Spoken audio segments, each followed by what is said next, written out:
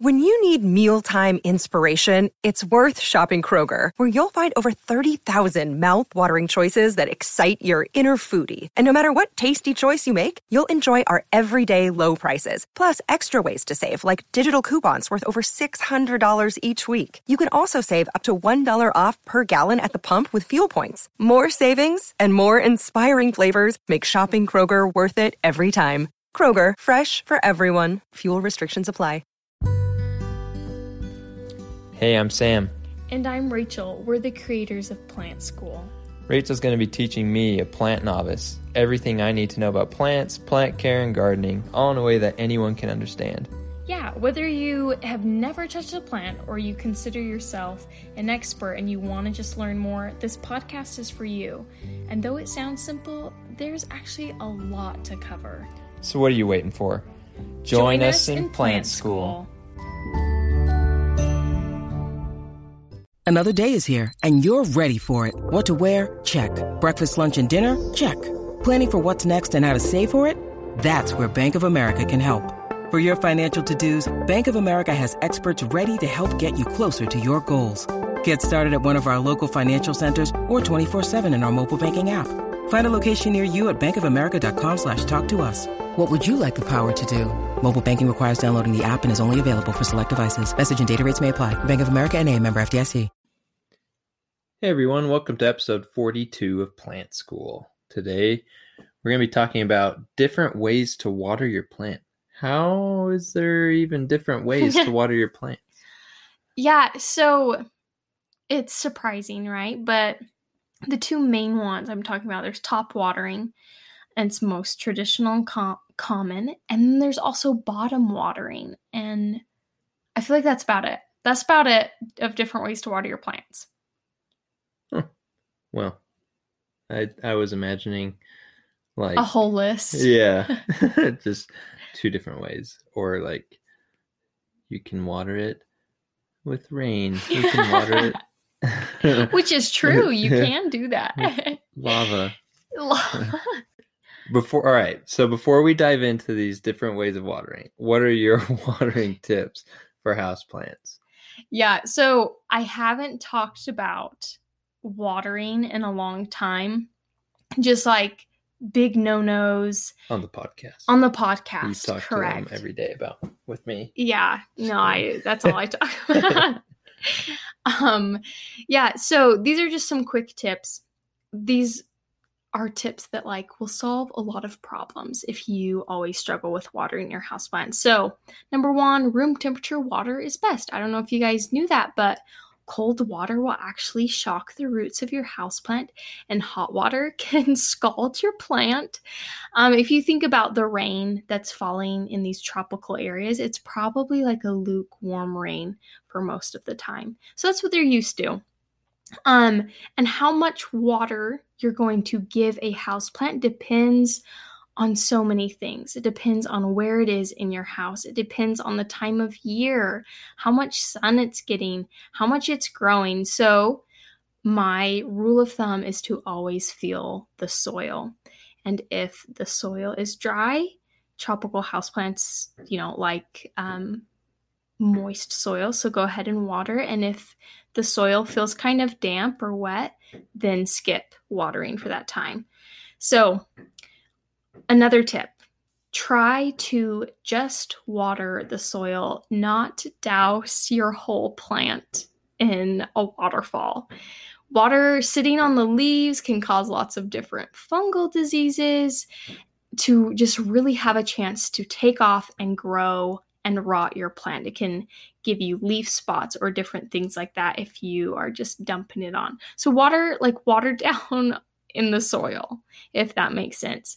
And lastly, filtered, distilled, or rainwater is best because they have really low levels of minerals.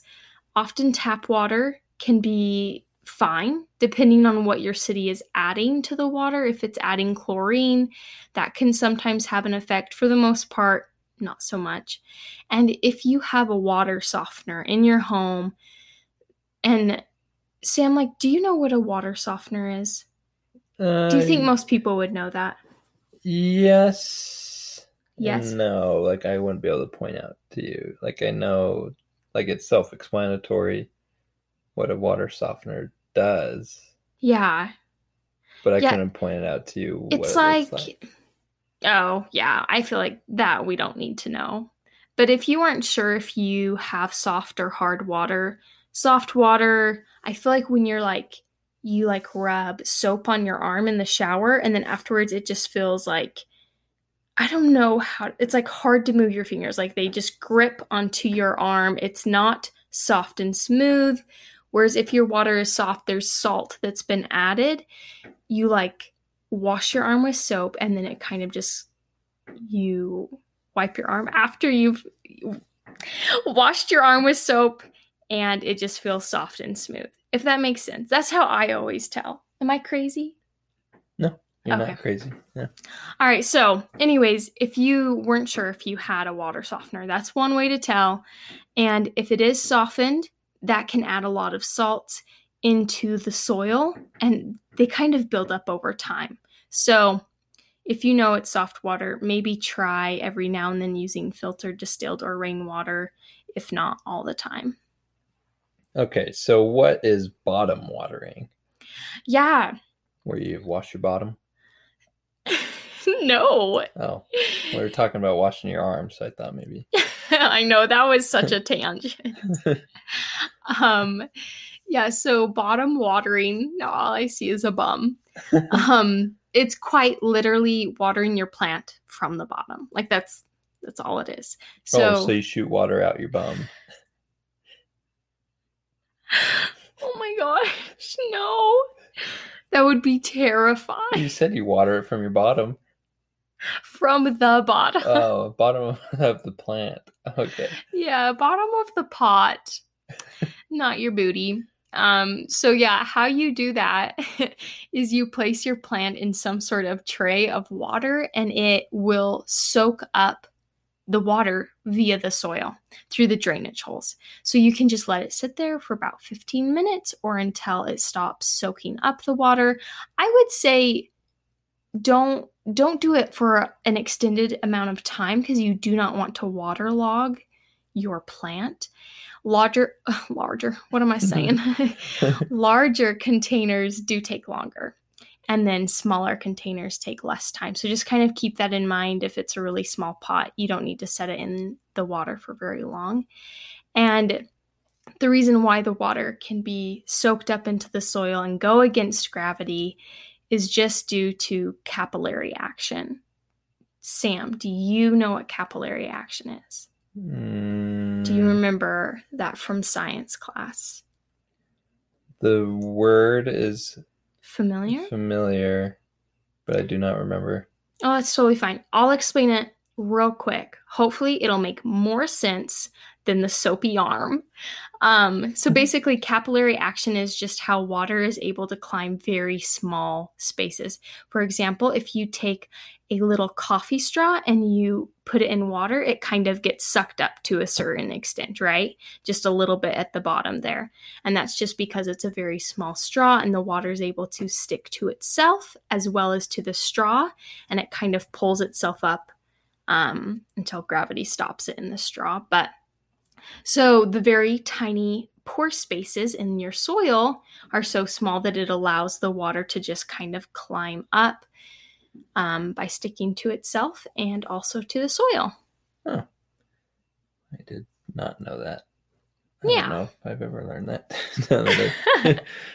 So why should you bottom water?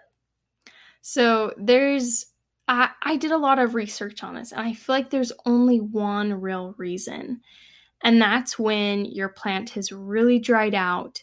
You can tell that this has happened when your potting soil has pulled away from the sides of the pot, and it's kind of just this big clump, and you can see like the edges of the pot all around. You could probably pull your plant up really easily because it's not touching the sides of the pot. And so if you tried to top water in this situation, a lot of the water would just spill over the side where there's the gap and wouldn't water your plant very well. So I feel like bottom watering is such a good way to rehydrate a plant that's struggling with this. I've also heard that it's really helpful to bottom water if you're dealing with fungus gnats, because usually those top few inches of soil stay pretty dry when you're bottom watering, and those fungus gnats can't survive in dry conditions like that, and that's where their eggs are. So if it's dry all the time, the fungus gnats can't survive. So it might be a good idea if you are struggling with fungus gnats to maybe try out bottom watering. Okay. That's a good tip. So what would happen if you bottom watered all the time? Are you thinking about bums too? Yeah. Oh, okay. So Go see a doctor. Yeah. You might want to get that checked out. Here comes a pun. Bottom watering doesn't flush out any fertilizer residue. Oh my gosh, this is such a potty podcast today. But no, for real, it doesn't help get rid of any extra fertilizer that's sitting in there. It doesn't help get rid of any salts that have built up or any other harmful substances. So it just allows it to build up over time. The water's just being sucked up and it sits in the pot. There's no flushing out of those things. Yeah, something's flushing out. So what is top watering? So top watering is watering your plant from the top, typically with a watering can. That's it? That's it. Okay. Or spit. Ew. Just kidding. Don't do that. That would be icky, yeah. Why would you top water your plants? So some plants really don't love their leaves getting wet. Specifically, African violets feel this way. And so top watering can kind of seem bad, but my opinion is just push the leaves aside and water the soil. And like we were just talking about, it washes out fertilizer residue and salts. So that's like a huge benefit to it, is that there is no buildup. And I feel like it's the most common way because it works the best. That's the way the rain falls. And I feel like there's just a lot of benefits of the water coming through, washing away things that don't need to be there, that are building up. Okay. Yeah. So here's a bonus question. Can you water with aquarium water? Was this from one of our followers? Yeah, someone asked this and I wanted to address it because I thought it was an interesting question. And the answer is yes, you can. It's actually a really great idea to do so. And this is because all the fish poo, all the uneaten food, etc., all that stuff in there are nutrients that your plant can use when you top water your plant. And it kind of acts as a sort of natural fertilizer. It's rich in beneficial bacteria and potassium, phosphorus, nitrogen, and other trace nutrients. So literally everything that a fertilizer would have is often found in aquarium water. Now, obviously, you can't use aquarium water from a saltwater tank. I hope you guys know that. The salt will damage the plant's roots. And you can actually, I think we mentioned this last time, you can actually have your plants grow in an aquarium if they do well growing hydroponically in water. You can just have them growing on top, which is kind of cool. Can they be under the water? I don't think so. No, you would have to have like a sort of like a mountain, a lakeweed, seaweed plant growing if you wanted to submerge it. Just the roots for a houseplant could survive in water. Okay. All right.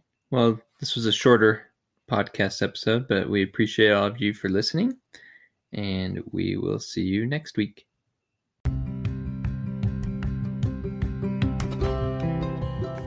Thanks for listening. Be sure to follow our podcast on Anchor, Spotify, or Pocket Cast. Also, you can follow us at Tenny Plants on Instagram, Pinterest, or YouTube. Once again, that's Tenny Plants, Tenney Plants. If you have any questions or suggestions for future podcast episodes, email us at tennyplants@gmail.com. Or if you're on YouTube, go ahead and comment below, and don't forget to like and subscribe. See you next time.